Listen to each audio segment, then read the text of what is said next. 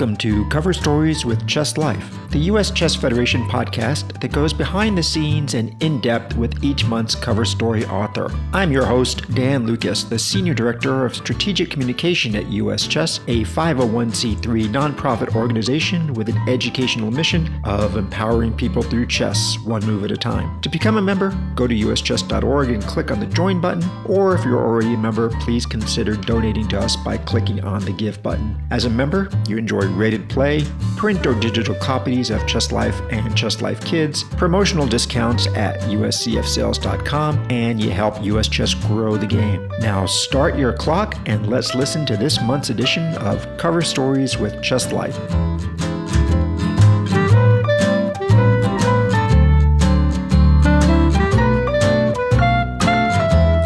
So it is a real pleasure to introduce Grandmaster Maurice Ashley to the January edition of Cover Stories with Chess Life. Maurice wrote our cover story on the 2018 Olympiad. He already was one of the most well-known people in the chess world, but he has cemented that by being the on-air analyst and color commentator for the St. Louis Chess Club's Today in Chess, an internet show that broadcasts most of the major chess events in the world.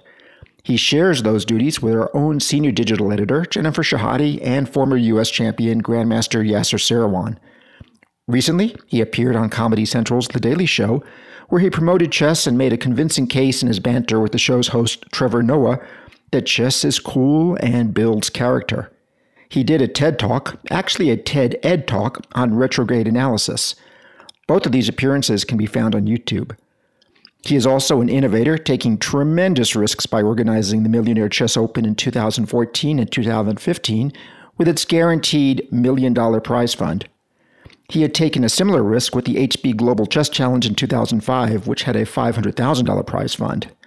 Further, he is an app designer and puzzle inventor. His work has earned him multiple community service awards from city governments, universities, and community groups, including induction into the U.S. Chess Hall of Fame and the Brooklyn Technical High School Hall of Fame.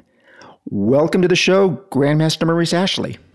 Thank you so much for having me. It's a pleasure. One of the first things that jumps out at me, and not just because it's the beginning of the story of your Olympiad article, is that you ended up as the captain and coach for the Madagascar team. I'm sure there's a story involved in that. So why don't you share that story? A couple of years ago, I visited Africa after a while, because I'd been there in the late 2000s to South Africa.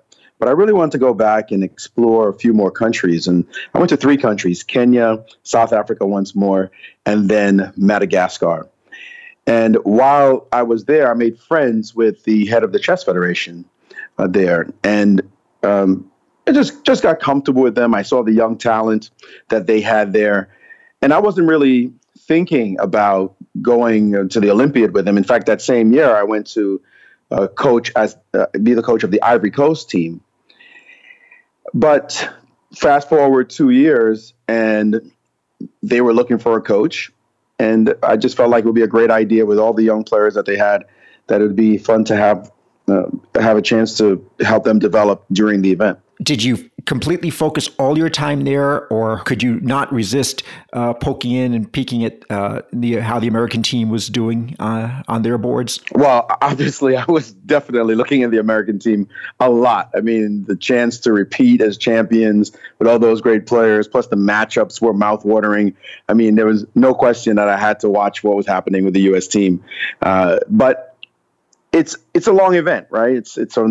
Obviously it's a classical chess event. So there's a lot of room, not just to look at my team and look at the U.S. team, but look at many of the other human interest stories that were going on. And you could just see so much. It's my favorite event, frankly, in the world, because it brings together the whole world to play chess. One of the things you mentioned in your article to that point is that I'm actually going to quote exactly what you wrote. You wrote, additionally, the near 50-50 male to female ratio with most of the top female grandmasters in attendance made it clear how much our game transcends all barriers and how far we still have to go to achieve real parity. So let's talk a little bit more about that. What countries do you think maybe are models for a parity example in chess? Who's doing it well? Who's not doing it well? I think you see the star countries all the time on the female side. You see Russia clearly maintains its strength. even though they don't seem to be able to win recently, but obviously they had many victories in the past. You see China on just, I can't even call it the rise anymore because they're just such a dominant power. You expect them to win almost every single time despite the competition and despite the fact that their number one player, the number one ranked female player on the planet who you find didn't even play in the event, and they still won. So that's a real good example. The home team, Georgia, home country, the Georgian women continue to regale because they get so much support, and it's of high value for them to see their females compete. And of course, they had all those great champions, and those champions, Gapindashvili, Ilosiani, they were all feted at the event. I mean, it was like goddesses walking the earth. It's how they treated them. So I think that we need to see more of that in other countries as well. Of course, now the U.S. is trying to push some of that here. You see the efforts of Susan Polgar with her event. You see the St. Louis Chess Club now introducing the Cairns Cup, bringing the top female players in the world to St. Louis. So I think innovations like that and steps that FIDE took, frankly, recently, saying that they're going to change the World Chess Championship format for the women to be more like the men and to dramatically raise the prize fund, which they absolutely deserve, the women do. So I think we're going to start seeing a nice little trend that hopefully brings a lot more parity to the game. And our women's team really got off to a very strong, fast start with 5-5 out of in the first 5 rounds to be in first place before they faded a bit. What were your impressions of our women's team this year? Well, their performance was just absolutely stunning. It was amazing and fun to watch. They looked like the favorites at one point, the way they were winning left and right. We saw, of course, Irina Krush, who's won so many U.S. women's titles. She showed her stuff on the world stage. And even when she was in difficult positions, she was able to turn it around and win the games. And of course, young Jennifer Yu, watch out. She is the wave of the future. If she keeps this up, there's no question about it. She'll get her GM title. And we expect her on board 1 or 2 quite soon.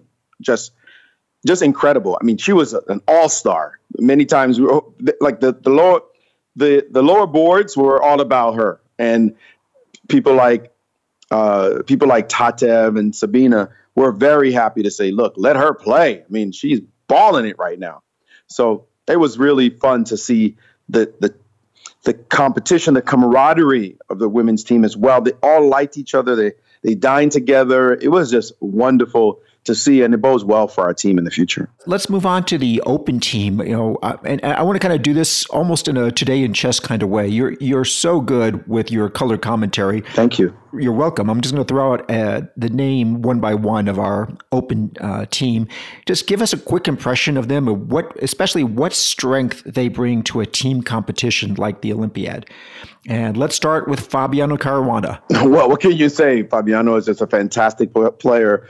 Absolutely well prepared. You're not catching him in the opening, and accurate. When he sees a position in front of him, he's going to find the objectively correct move. He's not taking any chances. He's just finding the right move again and again and again. So a great leader. When the other guy messes up, he's all over them. You can just forget about it. He's cleaning up, and he just plays such incisive chess. Wonderful on board 1. Let me pause on that a little bit, because it's interesting to me that maybe we can use a little bit of your retrograde analysis skills here. Fabiano raised some eyebrows by playing in the Olympiad when the World Championship was just around the corner. Magnus, of course, did not play for Norway. In retrospect, what do you think, and what does the chess world think about Fabiano's participation? Did it help, hurt, or was it neutral? I think it helped. I think it got him in great form against some of the top players in the world who are fighting tooth and nail to try to win the games or neutralize him for their country. And I think that kind of pressure can only help as a fighter. He had ample time to recover from the Olympiad to play against Magnus, and you can see that he played extremely well, holding Magnus to a draw in the classical games. So I don't think it hurt at all. And as a matter of fact, we should mention Magnus did play after the Olympiad. I believe he played in the EuroLeague. And so it's not about at all, as far as I'm concerned, it was not at all about the Olympiad tiring out Fabi in any way. I think it definitely helped him. Okay. So let's continue on your quick impressions. Next is Hikaru Nakamura. Of course, we know him as a super blitz genius, rapid play. He has been having difficulty, of course, in classical chess this year especially. And that is a challenge. That was a challenge for us at the event. I mean, he didn't pick up the kind of wins we expected from him as he normally does. And I think he's lost some confidence. I don't know what it is, because when you put less time on the clock, he's a boss. But just lately, it seems that his classical game has definitely slipped. He's now number 16 in the world, which we're definitely not used to seeing him at. So let's hope he turns it around in the next couple of years. Wesley So. Wesley is Mr. Consistent. Absolutely. You know what you're getting with Wesley every single game. Absolutely reliable. And he's one of those guys. He's not the one who's thinking, I'm going to come in there and knock you out, all guns blazing. But don't slip, because he's ruthless when you have a bad position. Absolutely ruthless. He comes up with just tactical solutions. It'll be made on the board, or it'll be the maximum he can get out of it. Super sharp is his way of dealing with obnoxiously bad moves. I mean, that's just the way he plays. Uh-huh. And so it's great to see him anchoring any position with board 2, board 3. He's the guy is going to bring it for you every single game and be consistent. I'm particularly interested in hearing your comments on our next player, who is our latest super grandmaster in the 2700 level club, Sam Shankland. Absolutely intense player, personality. You feel his energy at the board. He gives it his all. He's so intense, sometimes it's scary. I mean, it's like, Sam, relax a little bit, because he just feels like he should do the absolute best every single game. He's more demanding on himself than anybody could possibly be. And it's amazing to see, and it's no surprise. I mean, of course, him winning the U.S. Championship was a stunner. +6 in that field against those bosses that he had to deal with, the big 3. Well, now he's become part of the big 4 and will always be a threat to win championships from now on. So him on board 4, that's a terrifying prospect for anybody playing against the U.S. team, because they know we now have a legit super GM sitting on the 4th board. And then the next, and completing the team is Ray Robson. Well, Ray, we know, is a super tactician, loves sharp positions, loves to mix it up. Still, a bit of a challenge for him is his time trouble. And I think that affects his results, not giving him the maximum he can get. He's been doing okay, as much as a 2670 can be called doing okay. But I think that he needs something to boost his game, something that's going to make him feel like he can rise to the level of a Sam Shankland and maybe more. We'll see where he goes in the next couple of years, because there are people hot on his heels. And I think that pressure will be good for him. It'll be important for him because pressure is what really makes diamonds. And we'll see what Ray has to shine, how he's going to shine in years to come. And as we looked at this, this powerhouse team that went in as the top rated team in the Olympiad, we just, as we're speaking, just yesterday, it was announced that Grandmaster Lenier Dominguez of Cuba has switched federations to the U.S. Chess Federation, instantly giving us another world top 20 player. What do you know about Dominguez? I know he's good. That's what I know. Lenier is a player, and there's no question about it. That's going to really shake up the team, make it even more solid. He's just such a tremendous player, the number 1 player in Cuba for so many years. He's been hanging out in the U.S. quite a bit, and I don't think it came as a shocker to anyone that that's what he wanted to do. But now that he's here, I mean, we're talking about he might be board 4 or reserve board for a U.S. team that's already a powerhouse team, and that's just tremendous news for the United States and not great news for the rest of the world. But with a team that's likely going to be all 2700s for us. Do you think that China could still potentially in 2 years be the top seeded team? Are they growing by leaps and bounds enough for that to happen? Or do you think that we're still the leading contender to be the top seed? I think that it has to be the U.S. team still as the boss team. I mean, just look at board one.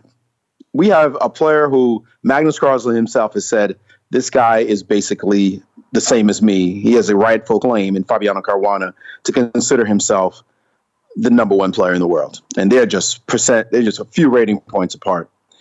Then you've got players like a Wesley So, who's obviously top 10. Hikaru Nakamura, who will settle down and come back to the top 10.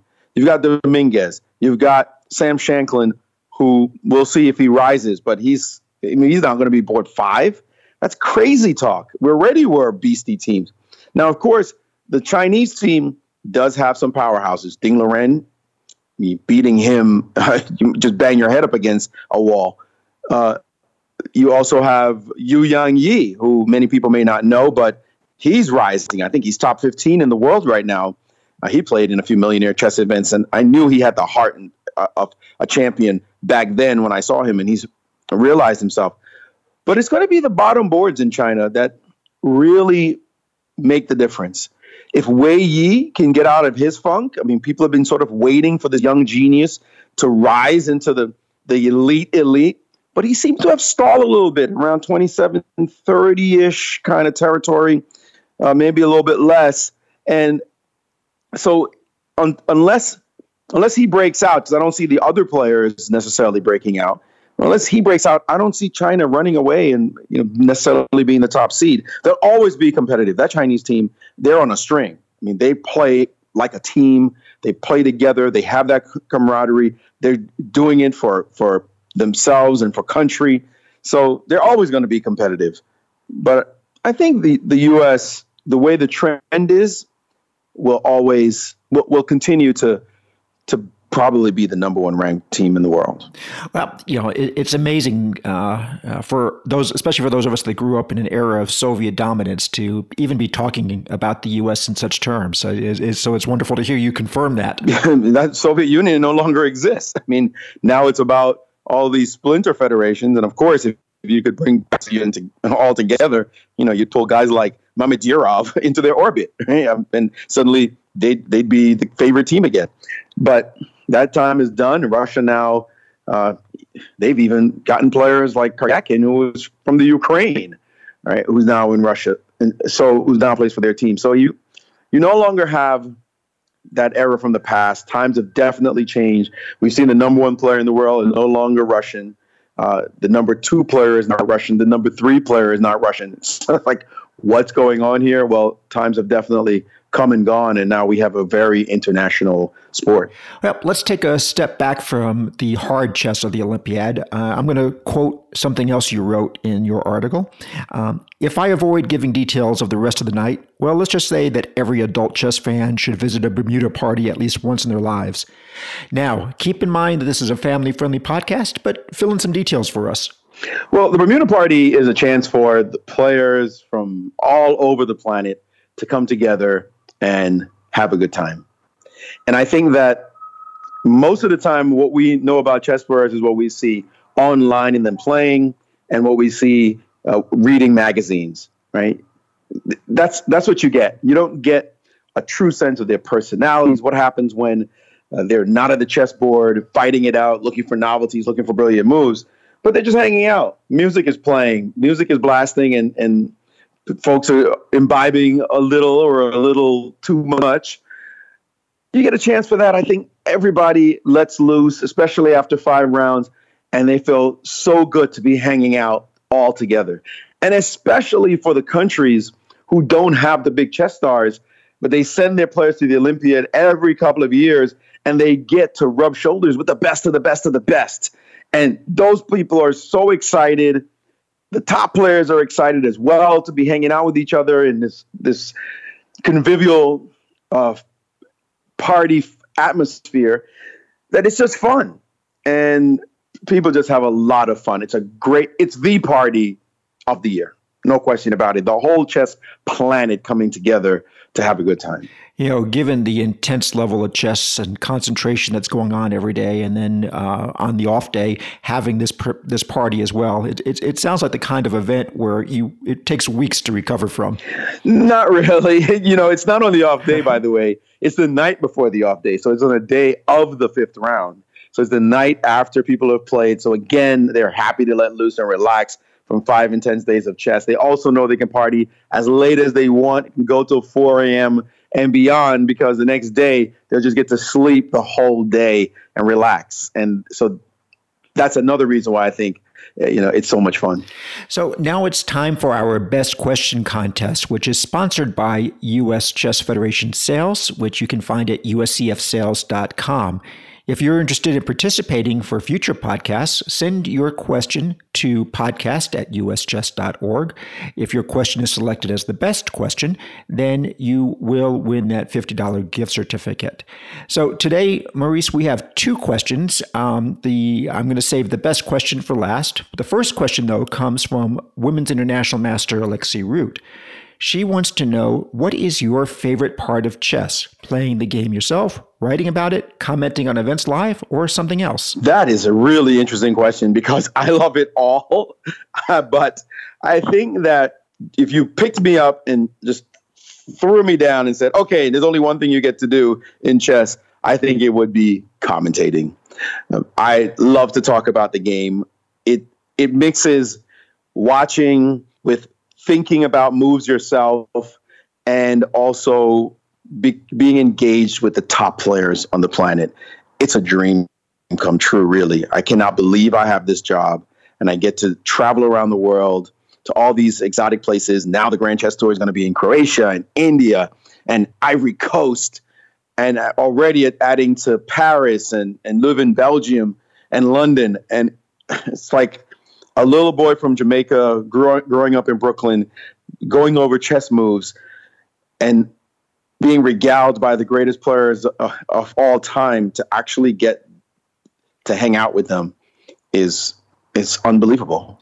And I'm curious about this because, it's no secret what a physical toll and effort it is to play a classical game in under tournament settings. And it's the reason why so many grandmasters now make an effort to stay in shape. But when I watch you on your Today in Chess broadcasts, and you're standing for hours at a time in front of the analysis board, jumping from game to game, whichever one is most interesting or exciting at the moment, it is exhausting just to watch you do this. Which is more exhausting for you, playing in a tournament or doing the analysis? Oh, definitely playing. Absolutely. I mean, you're putting your entire effort trying not to lose, and that emotional toll is just so stressful because every single second it matters what decision you make. When I'm doing commentary, yes, trust me, I do bust my colleagues' chops, that they get to sit in the chair, the 2 chairs, Yasser and Jen, and talk about the moves while I'm standing up there for hours and hours. I do get to sit during the breaks, of course, and I sometimes will grab a chair when they're speaking off camera, when I'm off camera, and sit down for a second to rest my feet. But, it's fun. It's just so much fun to be able to be in every single moment of the game and look for something exciting to tell the fans, something that's going to excite me. And when I see a variation, I'm up there working with a computer and I see some variation that's out of this world, I can't wait to share it. It's like, look at what our game is capable of. I mean, look at this possibility. It's stunning how beautiful it is. And so for me, it's just a ton of fun. At the end of the day, I get my shoes off and try to relax my feet. But, I try also stay in shape, go to the gym a lot, and I dance a lot of salsa, as people probably know. So hopefully I can keep it up for years to come. Okay. And the best question comes from Gabe Pruitt from Louisville, Kentucky. And this is a very common question. So I thought it was worth asking to someone with your experience. It's, what is the one practice method or discipline you would recommend for a player struggling to get past the 12 to 1400 level? Those are some days from long ago for me. but I'll say that I do teach young people a lot and coach folks.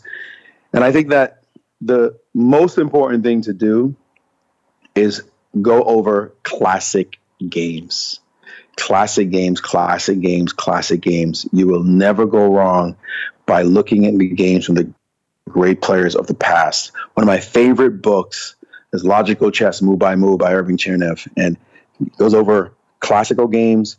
I'm talking about classic games, games of the greats from the past, but every single move explained and re-explained and re-explained. And going over those games gives you the absolute foundation of chess and how you handle position from opening, middle game, end game, and you cannot get enough of them. We're just reviewing them. You start to get some of those ideas in your own head, and you don't want to go over them quickly. That would be a mistake. What you want to do is go over them move by move and try to guess what move you would play, and do that just diligently. I mean, don't skimp on it. Give yourself a minute and a half, and say, okay, if I had this position, this is what I would think I would do. And then you look over and go, oh, that's not what they did. What's going on? Okay, why did they do that when I thought this? And that comparison will constantly, over time, actually, start to give you a sense of what better moves look like and what the difference is, and you'll grow from it. So classic games, but with an eye to try to solve the moves, what you would play when you're in the position with the top player. And by the way, that works for every level. What I love about that answer, especially, and you bringing in the Chernev book, is you're certainly a modern male. You live your life in front of a smart board, it seems at times, using all this analysis. But at the very basic, a classic chess text is still what you recommend. Absolutely. And I have to tell you, when I was working with the Madagascar team, it pained me like a stabbing pain in my chest when I said, who here knows the world champions? Can you name the players from the past? You know the names of Steinitz and Lasker and Capablanca. I mean, I could name the world champions starting from the first and go all the way through to Magnus in order. What years they were champion? When did Botvinnik lose his title? Who did he tie? Like, they couldn't. There were so many names. They said, who? What? When I said Kasparov, Topalov, do you know the epic contest that Kasparov played against Topalov, considered one maybe the greatest game of all time? And they scratched their heads. And I was like, are you joking? Are you mad? How could you not know this game? And I can tell you, I instantly said, okay, I've identified the problem here. You guys are computer kids, and you think that everything that happened in the last 5 years is basically all of chess, and anything before is ancient history. No, we play because we rest on the shoulders of giants, and you've got to study the classics. And every top player, including Magnus and Fabiano, they can quote their classics instantly. So it will never get old to look back at the past and the great games that have been played. Well, Maurice, I think that's a great place to end it. Thank you so much for joining us. Readers, you're going to really enjoy his article on the Olympiad in the January Chess Life. It's full of the color that you've come to know and love when you hear Maurice speak. That comes across in his writing. So, Maurice, thank you for taking the time with us. It was a lot of fun. Thank you so much. It really was a pleasure. Take care. Bye-bye. It's time for our monthly segment, Checking In with Jen, where we talk to our senior digital editor about Jennifer Shahade, about everything happening on our digital platforms. Welcome, Jen. Hello. Happy New Year, everyone. And Happy New Year to you. And while it's always exciting to be heading into a new year, the one thing for us is it's a little bit of a slow time of year on the U.S. chess calendar, which maybe we deserve that break after having such an exciting fourth quarter of last year. Well, yeah, it's hard to beat an Olympiad, a World Championship, K-12 championships, multiple World Championships, right? I mean, if every month were like that, I think that chess media, let alone the chess players, would get any rest at all, right? Right, and I think you and I could also probably bill U.S. Chess for hazard pay supplements as well. So maybe we should take a step backwards and look at something that someone might have missed in December, and that was a Sports Illustrated article that you were quoted in. Yeah, I was interviewed in depth by the Sports Illustrated writer Emma, and she wrote a fantastic article about women in chess, and particularly about the prize money gap. She talked a lot about the Women's World Championship in November that coincided directly with the World Championship match in London, and talked not only about the fact that there was this huge prize differential, but there also wasn't really a lot of attention paid to the women. And I was quoted at length, as well as Maureen Grimaud, who's in charge of the committee, the U.S. Chess Women's Committee, which is really a fantastic committee, which has done so much work, including another very successful girls club in Orlando. So I'm the staff liaison on that committee, and I'm doing a lot of work for them, which is actually only going to increase in 2019. So I was really excited to see it. And honestly, the article was a lot different than other articles about women in chess, I thought. It seemed a little bit more opinionated, that she had like a strong view on the subject, and she really went with it, which I thought I liked because I agree with the viewpoint. Yes, and while this was a great article, unfortunately for me, it kind of makes one of my favorite chess trivia questions. It's going to be, I'll probably get a little bit less bang for the buck with it, which is, who was the first chess player to ever appear on the cover of Sports Illustrated? That's right, Lisa Lane. Yes, I talked about her in my first book, Chess Bitch, actually, and I got a chance to interview her, but she only talked to me for a few minutes, and the Sports Illustrated writer really reached out to Lisa and got a lot more information about, why she left the game and kind of her perspective on it. Yeah, it was really fascinating to kind of relive that at the time of Lisa Lane, she was on the Olympic team alongside some very, very wealthy ladies. And these giants of women's chess history, like Gisela Gresser, were incredible players, but they were also very wealthy. And I think that that's something that we see in chess a lot, because to become one of the best players, it's so important to have this nice family structure and the ability to travel and hire coaches. So in some level, it's a very accessible sport because a computer and a chess set will get you very far. But then when you reach the very high level, you really need that support. Yes, absolutely. And by the way, listeners, that Sports Illustrated cover dates to 1961. So well before Bobby Fischer, if you're wondering why Bobby Fischer wasn't the one on the cover. I shouldn't say well before Bobby Fischer, because he was certainly a U.S. champion by that point. But as far as he wasn't considered Sports Illustrated cover worthy, apparently, by that point. And that was she was a 1959 U.S. women's chess champion. And I just would like to mention, though, that since that time, even though it does really help to have a lot more money to be able to pay for coaching and travel, the nice thing is that a lot of philanthropists and organizations have stepped up to provide that for talented players. So you see it kind of all over the country that players are being supported to go to these events if they reach a certain level. So I don't want to paint it as this thing where, you can't succeed in chess if you don't have resources. But if the resources are coming from your family as opposed to organizations, and it obviously gives you a little bit of a leg up to start.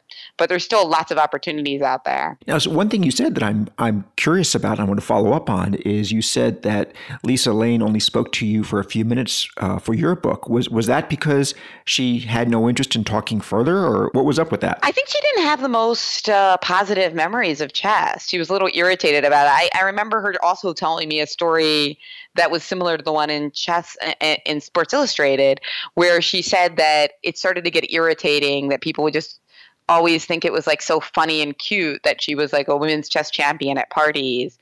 And she felt like it was kind of like a party trick. Like, oh, here's this really attractive woman. Can you guess what she does? And of course, nobody would guess that she was a chess player, and it'd be like really funny, right? Somehow that made her extremely uncomfortable. Like, I mean, that's happened to a lot of people, including myself. I remember when I went to NYU and I would go to like the bars around Williamsburg, that kind of incident happened to me constantly. And I personally didn't have such a negative view of it. I thought it just depended on my mood. A lot of the time I thought it was like a funny way to meet people. Maybe if you're in a bad mood, it was irritating. But I think that kind of comes down to the essence of women's and girls chess, which is that you get a lot of attention, both positive and negative. And it just depends on what type of person you are. Is that going to be something that you welcome and enjoy, or is it going to be something that turns you off and causes you to quit chess?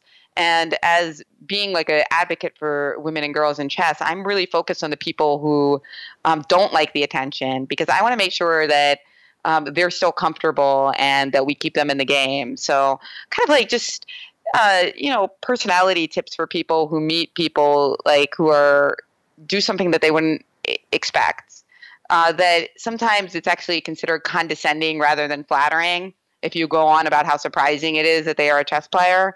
So I think a lot of the times it's about the other person. And I always like to say, don't ask people the same questions that they always get asked, right? And it sounds like for somebody like Lisa Lane, she got irritated that she was constantly getting asked about separate women's tournaments and how shocking it was that a beautiful young woman was a chess champion. Yes, and just to put it in the context of the times, women were not allowed to run marathons at the time. I know the theory was that distance running would cause their uterus to fall out potentially, and Catherine Switzer was the first to run the Boston Marathon in 1967, which was 6 years after that Lisa Lane cover. And she had to do it surreptitiously, and in fact was tried to forcibly be removed from the race mid-race. So different times, and while we've made a lot of progress, still progress to be made, obviously. Indeed, and that brings us to another exciting project that I'm going to be unveiling later in the winter at the end of January. Ladies Night Chess Podcast with me being the host, and you're going to be able to find that on the US Chess website. I'm really excited about that. My very first guest is Alexandra Botez, who I think is actually probably one of the most famous chess players in the United States, which might sound kind of shocking to people who haven't heard of her. But the thing is, she's very famous in the esports world, which is this like kind of incredibly burgeoning industry. So if you're not in that world, you might not have heard of her. But if you are, you definitely have. And she is, just this incredible personality, the most popular streamer in chess individually outside Hikaru Nakamura. And also she was a Canadian girls champion and many-time member of the Canadian Olympic team. And it was really fun to talk to her because she's very successful in tech and in chess streaming. So I feel like at US Chess, we're trying to make the game more popular and more relevant to young people and to people in entrepreneurial fields as well. So she was really a perfect initial guest for the pod. Yes, that's fantastic. We're so excited about this new podcast that adds to our growing US Chess podcast family. And this is all just value added to our listeners, our US Chess members, anybody interested in the chess world. These are free for the download. And it's just all about us providing interesting content on a daily and weekly and monthly basis for everybody. So I'm really looking forward to listening to this first podcast. I definitely was unfamiliar with her before you brought her to my attention. So this is all a very positive development. Oh yeah, and it's so much fun. I love having conversations with people. I mean, it's one of the fun parts of the job, no doubt. I also am going to talk a little bit in the podcast, not with Alexandra, but really just in the intro about the Cairns Cup, which is another really exciting project I'm involved in, which is a corollary to the Sinquefield Cup. It's actually going to be held several months prior in February with 10 of the top players in the world. So as you're listening to this podcast, it's really only a month away. And it's pretty thrilling because, of course, we have the U.S. Women's Championship in St. Louis, but it's nice to now have a tournament in St. Louis that features the very top women in the world, because I really think that the young girls who are watching these broadcasts will be inspired by the women that they see in this field. Yes, so look for more information on the ad in the center of your January issue, listeners. It's the event is going to be February 5th through 16th in St. Louis. I think it's interesting, Jennifer, why it's called the Cairns Cup. Why don't you tell the listeners why? Oh, Cairns Cup is actually the maiden name of Dr. Jeannie Sinquefield, who's the co-founder of the St. Louis Chess Club, along with Rex. So she's been super involved in the chess campus in the last few years. Even what was it, 5 years ago that the Boy Scouts badge was unveiled? That was a project of Dr. Jeannie Sinquefield. And we're going to be doing another event with the Boy Scouts badge actually right prior to the Cairns Cup, because I think it was a year ago, or maybe it was mid 2018, they announced that girls are now eligible to get Boy Scouts merit badges. So while there were still the Girl Scouts, now girls are also welcome in the Boy Scouts. Yes, and that'll only help with this chess merit badge because I think the last time I looked this up in 2017, the chess badge was one of the top 10 badges that the scouts were awarding. Oh yeah, it's phenomenal. I'm so excited because a lot of people, of course, want the regular Girl Scouts get the badge, but this is a separate thing, and it's very important as well because the boy. I've never been a scout myself, but I understand that the badge structures are extremely different for the Girl Scouts and the Boy Scouts. They're not exactly the same, and that having girls be able to get the Boy Scouts badges is really important because it's just kind of two separate organizations, and different people might like different aspects of either. Well, Jen, even on a slow month, we have plenty to talk about. So thank you for filling us in on all that exciting stuff, and good luck with the new podcast. And again, Happy New Year. Thank you so much. Yes, look for that podcast. I'll be putting it all over my social media channels as well. So if you look anywhere, if you drop a stone in our social media, US Chess, Instagram, Twitter, or my own accounts at Jen Shahade, you will surely find it. We're also going to have Huga, who's this incredible musician, well known for a song, O Capablanca, doing the intro music. And I'm really excited about that as well. So I can't wait to hear from you guys, and let me know if you have ideas for future guests on Ladies Night. Fantastic. Bye-bye, Jen. Bye. Thank you for joining us on this January edition of Cover Stories with Chess Life. Make sure to listen next month when our topic will be the World Championship match between Magnus Carlsen and Fabiano Caruana. Write in with your questions about the World Championship by emailing podcast@uschess.org for your chance to win a $50 gift certificate to US Chess Federation Sales in our Best Question contest. We are grateful to US Chess Federation Sales at uscfsales.com for their sponsorship. Our companion podcast, One Move at a Time, will be available on January 8th, and all archive shows are available at the podcast link you can find in the right margin at CLO on uschess.org.